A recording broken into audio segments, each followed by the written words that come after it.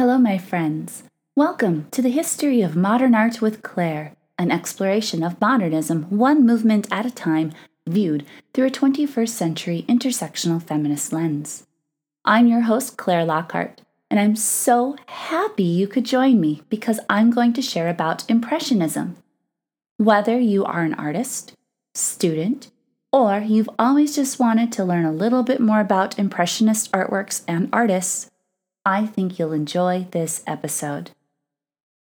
Welcome to the History of Modern Art with Claire.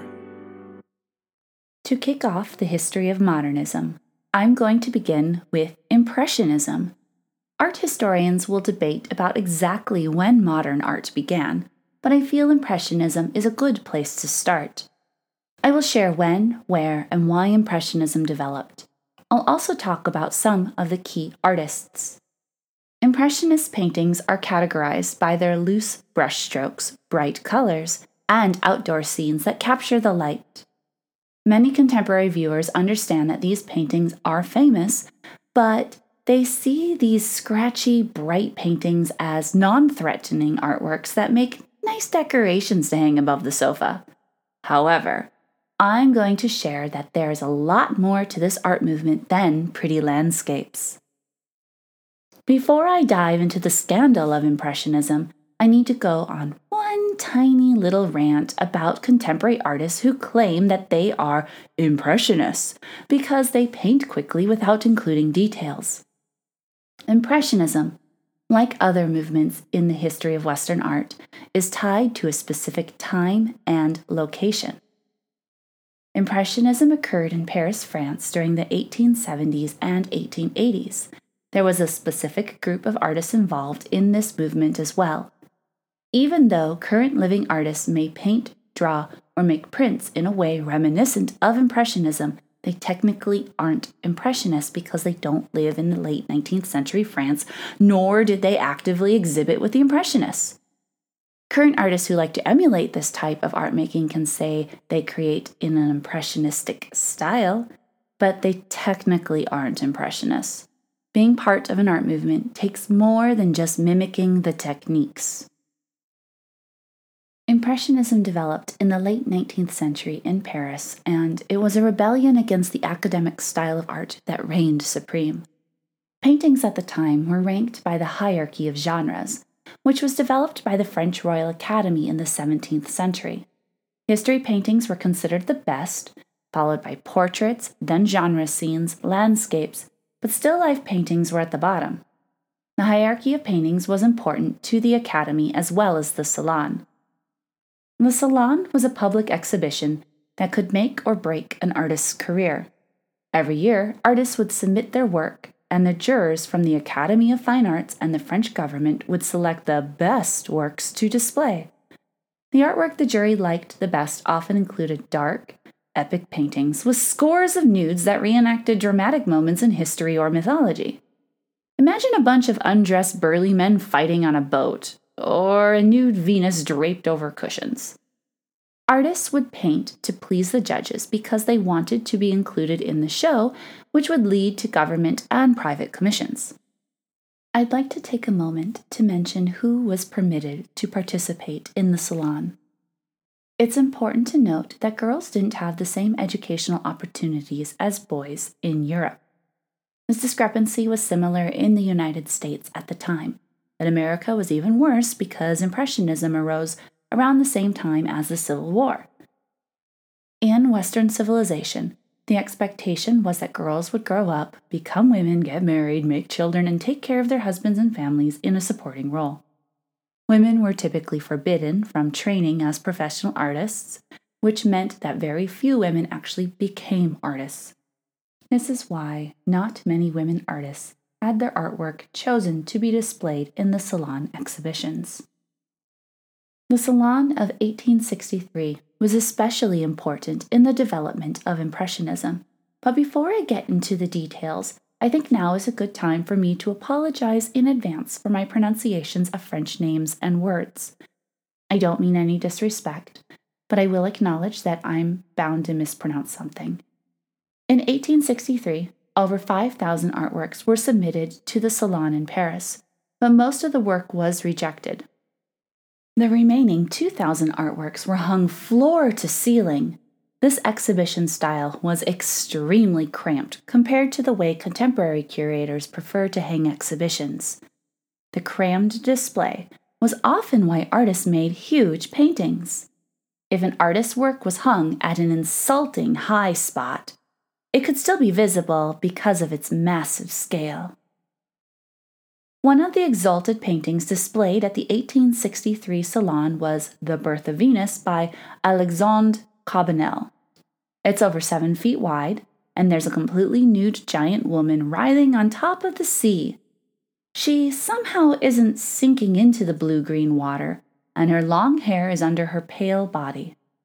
It was completely acceptable, and still often is, for men to paint nude women for their enjoyment as long as they refer to the figure as a Venus. These paintings appealed to the male gaze, that's G-A-Z-E, and it refers to art being created to appeal to heteronormative male desires. If you're interested in learning more about it, I recommend reading Ways of Seeing by John Berger. I also want to take a moment to mention that I refer to undressed figures in art as being nude, not naked. According to Kenneth Clark in his book, The Nude, naked figures happen to be not dressed. Nude figures, on the other hand, are undressed, but are on display or clothed in the concepts of academia. Let's get back to the 1863 Salon. Because there were thousands of artworks rejected from the Salon, Emperor Napoleon III declared, "His Majesty, wishing to let the public judge the legitimacy of these complaints, has decided that the works of art which were refused should be displayed in another part of the Palace of Industry." This exhibition of rejected artwork was called the Salon des Refusés, and many artists were too insulted to agree to include their work. However, Edward Manet chose to participate. I will introduce you to Manet and describe his impact on Impressionism after the break.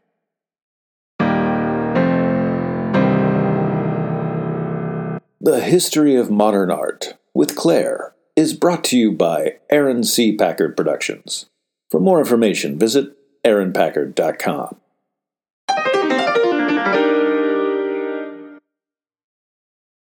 Like many of his artist peers, Edward Manet was rich and privileged. This is important to mention because many artists often feel discouraged because they can't display or sell enough of their work since they don't have connections. The Impressionists all knew each other, and they used their connections with their upper-class families and associates to contribute to their success. It also helped that they had influential art critics in their social circles. If you are an artist who is struggling, I want to reassure you that it often doesn't mean that your art lacks quality. You may have just made the terrible mistake of not being born wealthy and well-connected. I also want to emphasize that I don't think the Impressionist artwork was bad just because they had privilege. Their access to money gave them time and resources to create their paintings and drawings. Their connections and money also helped them break away from the Salon tradition and made it easier for them to promote themselves, which contributed to their fame. Edward Manet studied under an academic painter and copied paintings in the Louvre. His goal was to display his work in the Salon, and sometimes he did. However, one of his oil paintings, Luncheon on the Grass, was rejected and hung in the refused exhibition. Luncheon on the Grass is 82 inches tall and 104 inches wide. Manet painted 4 figures in a dark green wooded area. In the foreground, there are 2 men dressed in contemporary clothes for the time. They are wearing dark jackets and white shirts.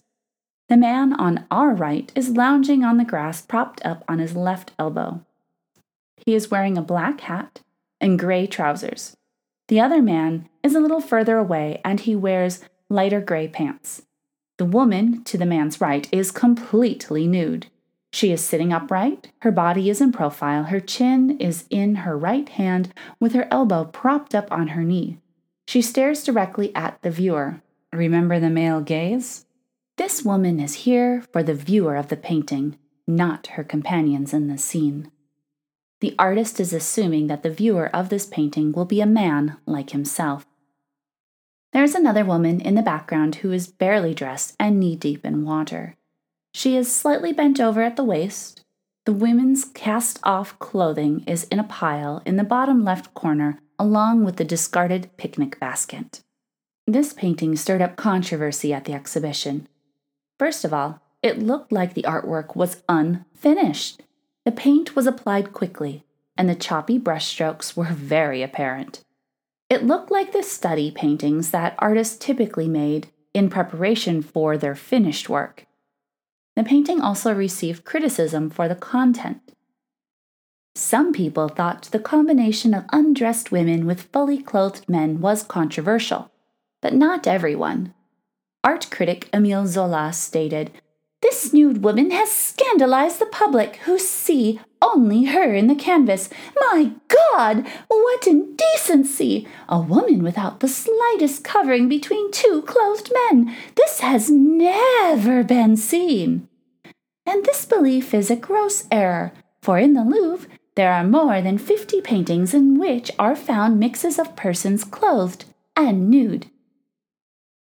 Zola was sarcastic because he knew that the salon and the audience was pretty familiar with and expected nude women in the paintings. Keep in mind, the giant nude Birth of Venus painting was considered one of the best compositions that year. The big scandal with Luncheon on the Grass was that Manet didn't try to disguise the subjects as a history painting. He painted them in their modern clothes. He also placed his models in a location that was easily recognizable as a spot where upper-class Parisian men like to seek out sex workers. Can you imagine? These upper-class bourgeois men simply wanted to ogle paintings of accessible nude Venuses with their wives at the salon. But then they had to face the embarrassment of recognizing a location where they liked to romp around with prostitutes unbeknownst to their wives. While these men had no problem visiting that particular location and participating in those particular activities, they just didn't want to be reminded of it in front of their families at an art exhibition. Oh, the scandal! Anyway, the Salon des Refusés caused a stir, but it was influential in the development of Impressionism. This exhibition inspired artists to organize their own shows independent of the official salon. In 1874, 30 artists displayed their artwork as the Anonymous Association of Painters, Sculptors, and Engravers. Felix Nadar hosted this show in his photography studio. Nadar's role in the development of Impressionism is valuable, not just because he provided a location for the first show. Photography itself was key for this breakaway from the academic style of painting that was popular at the time in France. Many artists thought, why should we paint realistically now that we have photography? This caused part of the rebellion of how paint was applied to canvas. The big, bold brushstrokes that are imperative to this style shows viewers that they are looking at a painting. They are seeing something handmade. The Impressionists didn't just rebel against photography, but they also drew inspiration from it. Some of the cropping, angles, and quick snapshots in their work was inspired by photographs. Impressionism was modernist because they were responding to their modern lives. Another huge influence on the Impressionists included Japanese artwork. The Second Japanese Embassy visited Paris in 1863. French artists were exposed to Japanese artwork, and it made a lasting impression. The woodblock prints were particularly influential. You might already be familiar with Katsushika Hokusai's The Great Wave. This print is about 10 by 14 inches, and there is a big blue and white wave on the left-hand side of the paper. It curves toward the center. Mount Fuji appears far off in the distance with a white peak. and the dull yellow and gray sky is in the background. There are 2 boats on the water on the right. Some people in the boat are holding on as the waters churn around them.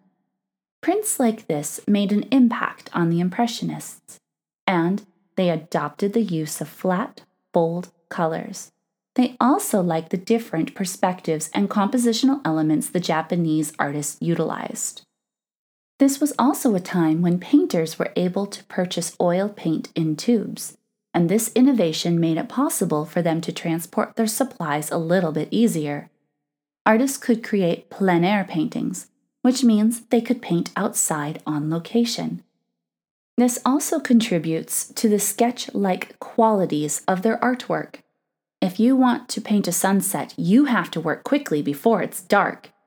These artists would capture quick moments outdoors, and they had to paint fast before the sun moved and all the shadows changed.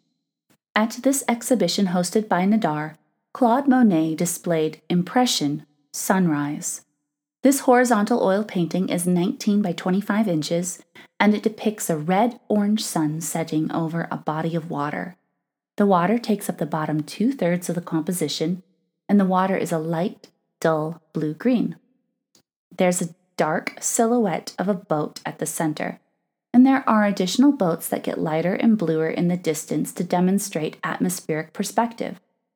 The water reflects the boats and the sky with shades of green and blue. Monet painted the sun's reflection with several red-orange horizontal wiggles. The horizon is a murky and sketchy blue-green, and the sky includes orange, pink, and light violet. Many viewers at the time hated this painting when they saw it at the Anonymous Association of Painters, Sculptors, and Engravers show.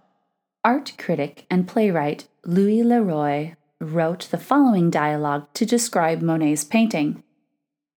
"What's this painting about? Look at the booklet. Impression, sunrise. Impression, I knew it. I was thinking that since I'm impressed, there must be some impression in there. And the draftsmanship is so free, so effortless. Sketches for wallpaper are more developed than that seascape." The insults about the art at this exhibition stuck. The style of art later became known as Impressionism. To learn about additional Impressionists, please join me after the break.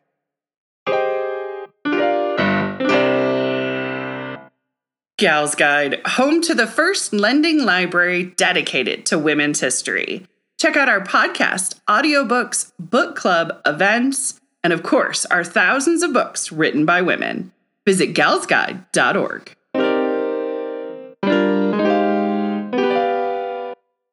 Some of the other artists who displayed their artwork at this independent 1874 exhibition included Pierre-Auguste Renoir, Edgar Degas, Alfred Sisley, Camille Pissarro, Berthe Morisot, and Mary Cassatt.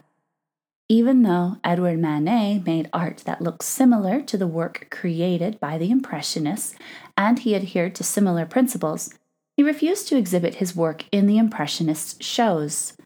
Manet would have liked to have considered himself a realist, but historians will often categorize him with the Impressionists.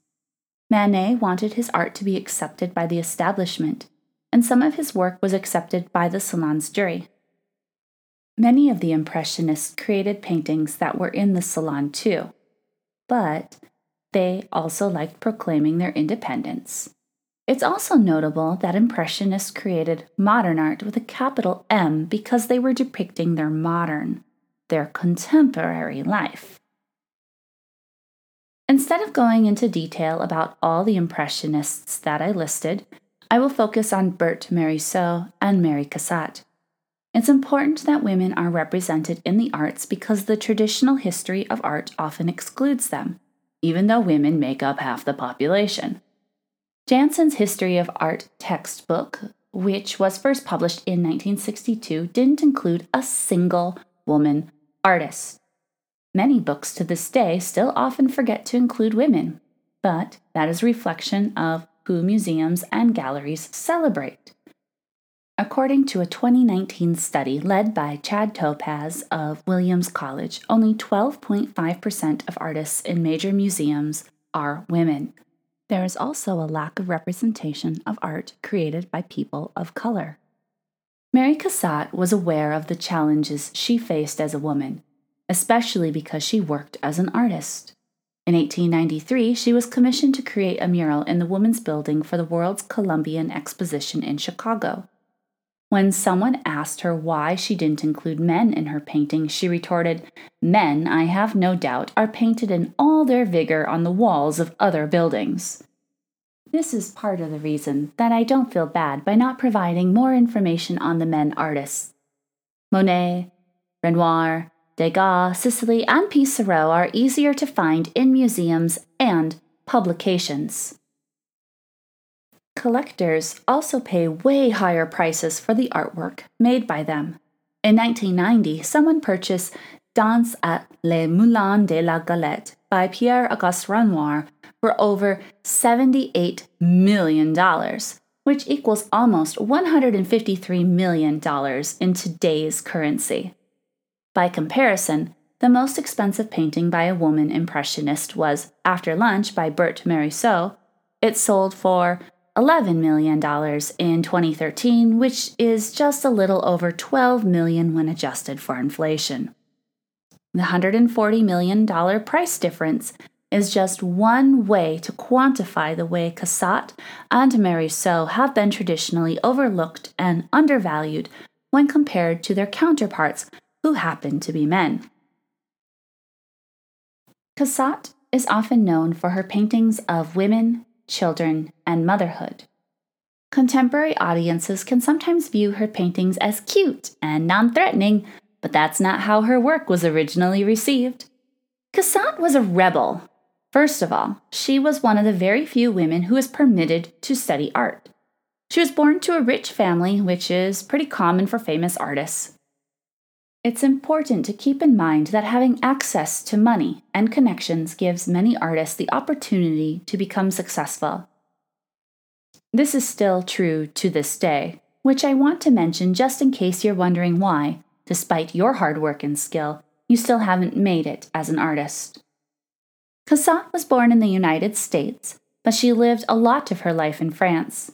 She began studying art in Pennsylvania at a time where women were just starting to be allowed to take art classes. However, women did not receive an equal education to their peers who were men. Remember the hierarchy of painting? Great artists had to show their skills by making giant paintings of nudes, but women were forbidden from life drawing classes. They weren't allowed to see male nudes to draw them, which meant they couldn't paint them, which resulted in them from being banned from creating the highest form of art at the time. If you really want to get riled up about the disparaging treatment of women in the art world, I highly recommend reading Linda Nochlund's essay, Why Are There No Great Women Artists from 1971.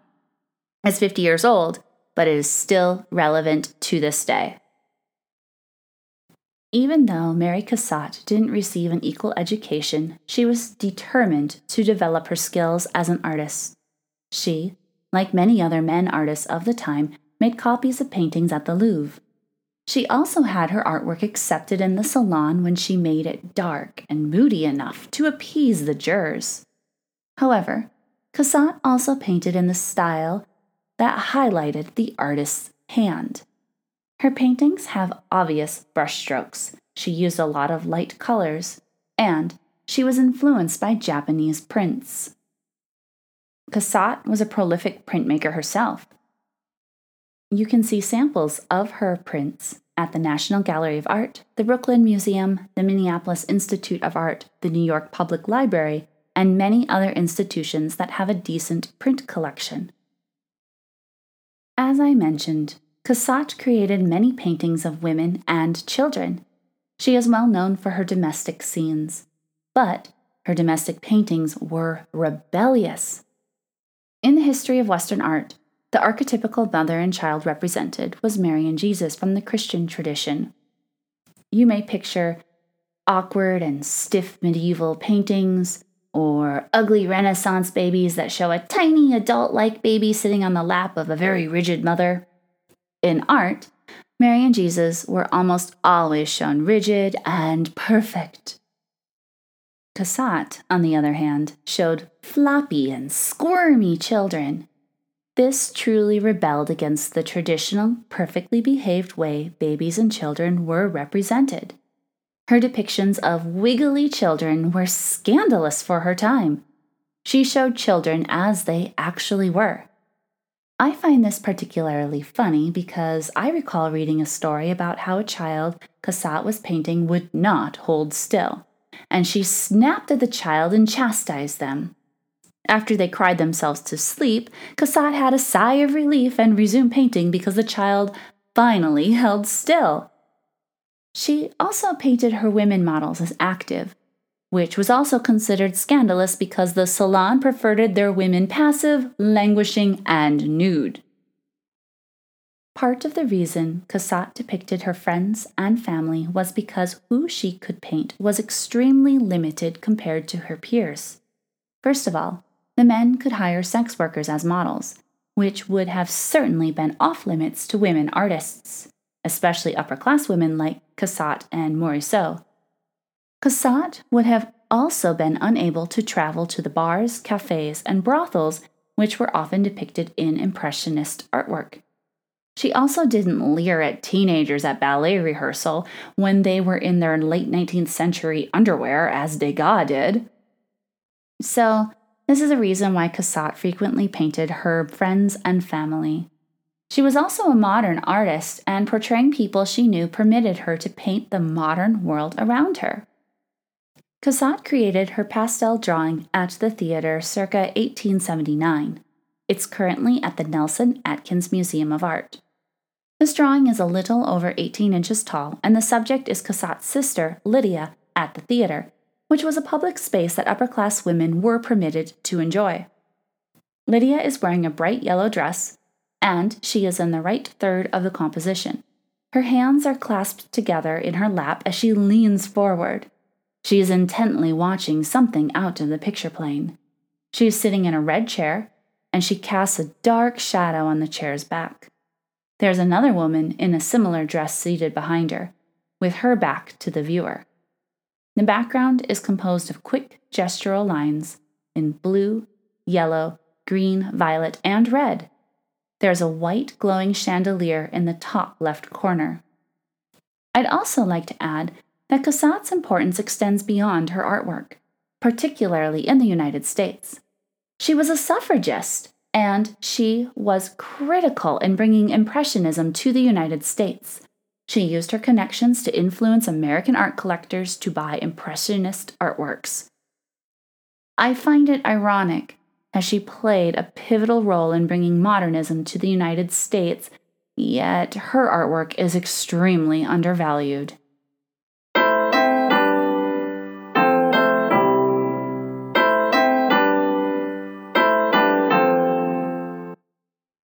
Berthe Morisot was able to relate to Cassatt's experience of receiving an inadequate art education compared to men in the late 19th century.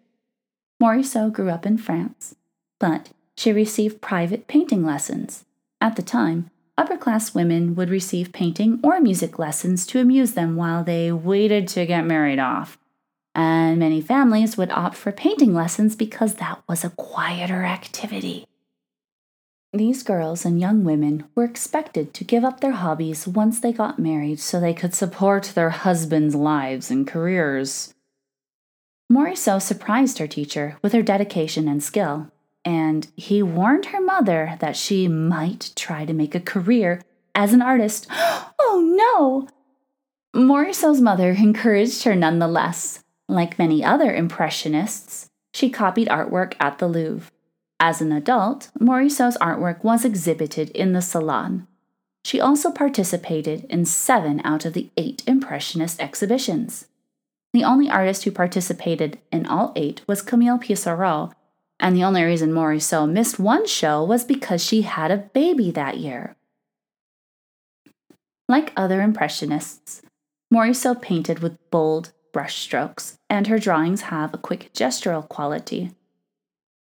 The Minneapolis Institute of Art is home to Morisot's oil painting called The Artist's Daughter, Julie, with Her Nanny. This canvas is 22.5 by 28 inches. Morisot's painting shows her young daughter in the left third of the canvas. She is blonde and wearing a blue-green dress. Her attention is turned to the center of the composition, where her nanny appears to be sewing something with white fabric. The nanny occupies the right third of the canvas, and she is wearing a blue dress. Her head is in profile and turned down to see her hands at work. The subjects are inside, and the window behind them gives a view of the outdoors. Morisot replicated the realistic proportions of her models, but she used bold, vast marks to create her subjects. She created form with an economy of line, and the left arm of the adult woman in this work represents Morisot's ability to render texture with a few well-placed brushstrokes. The white highlights on the blue dress make the fabric appear shiny, like it is made of silk or satin. Even though Berthe Morisot's artwork may appear docile and non-threatening today, her paintings and drawings were rebellious at the time. Not only was it atypical for women to work outside of the home in late 19th century France, it was incredibly rare for them to be professional artists. Additionally, Morisot continued to work as an artist after she got married. Cassatt never married in order to maintain her independence, which is also respectable. Morisot married Edouard Manet's younger brother, but she was already established as an artist.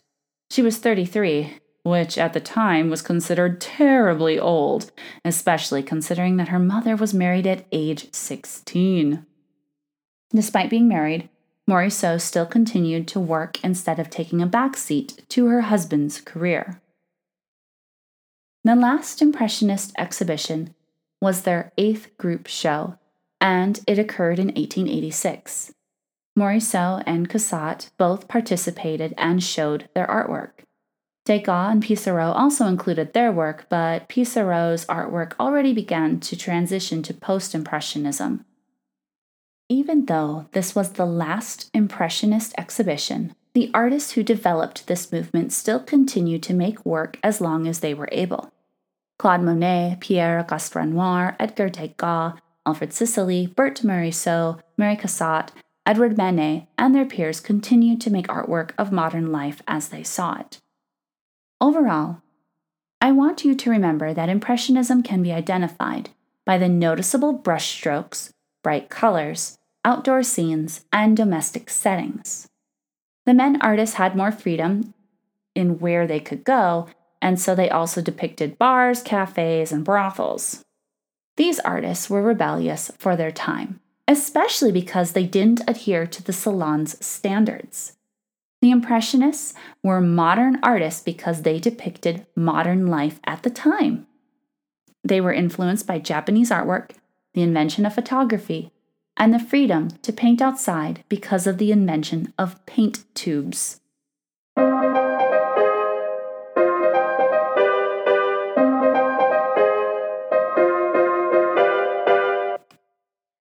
Thank you very much for joining me to explore the modern art movement of Impressionism, and I hope you'll be back to learn about Orientalism. To find a transcript of this episode, the resources I consulted, or to become a patron, please visit clairelockhart.com and click on the Media tab. That's KLAIRELOCKHEART.com. Find me on Instagram at Claire Lockhart to see my current projects, or you can follow me on Facebook by searching for Claire A. Lockhart. The History of Modern Art with Claire was conceived, written, and performed by me, Claire Lockhart. This podcast was recorded with equipment provided by Aaron C. Packard of Aaron C. Packard Productions. Check out his artwork at aaronpackard.com. That's AARONPACKARD.com. I truly appreciate your support and positive feedback.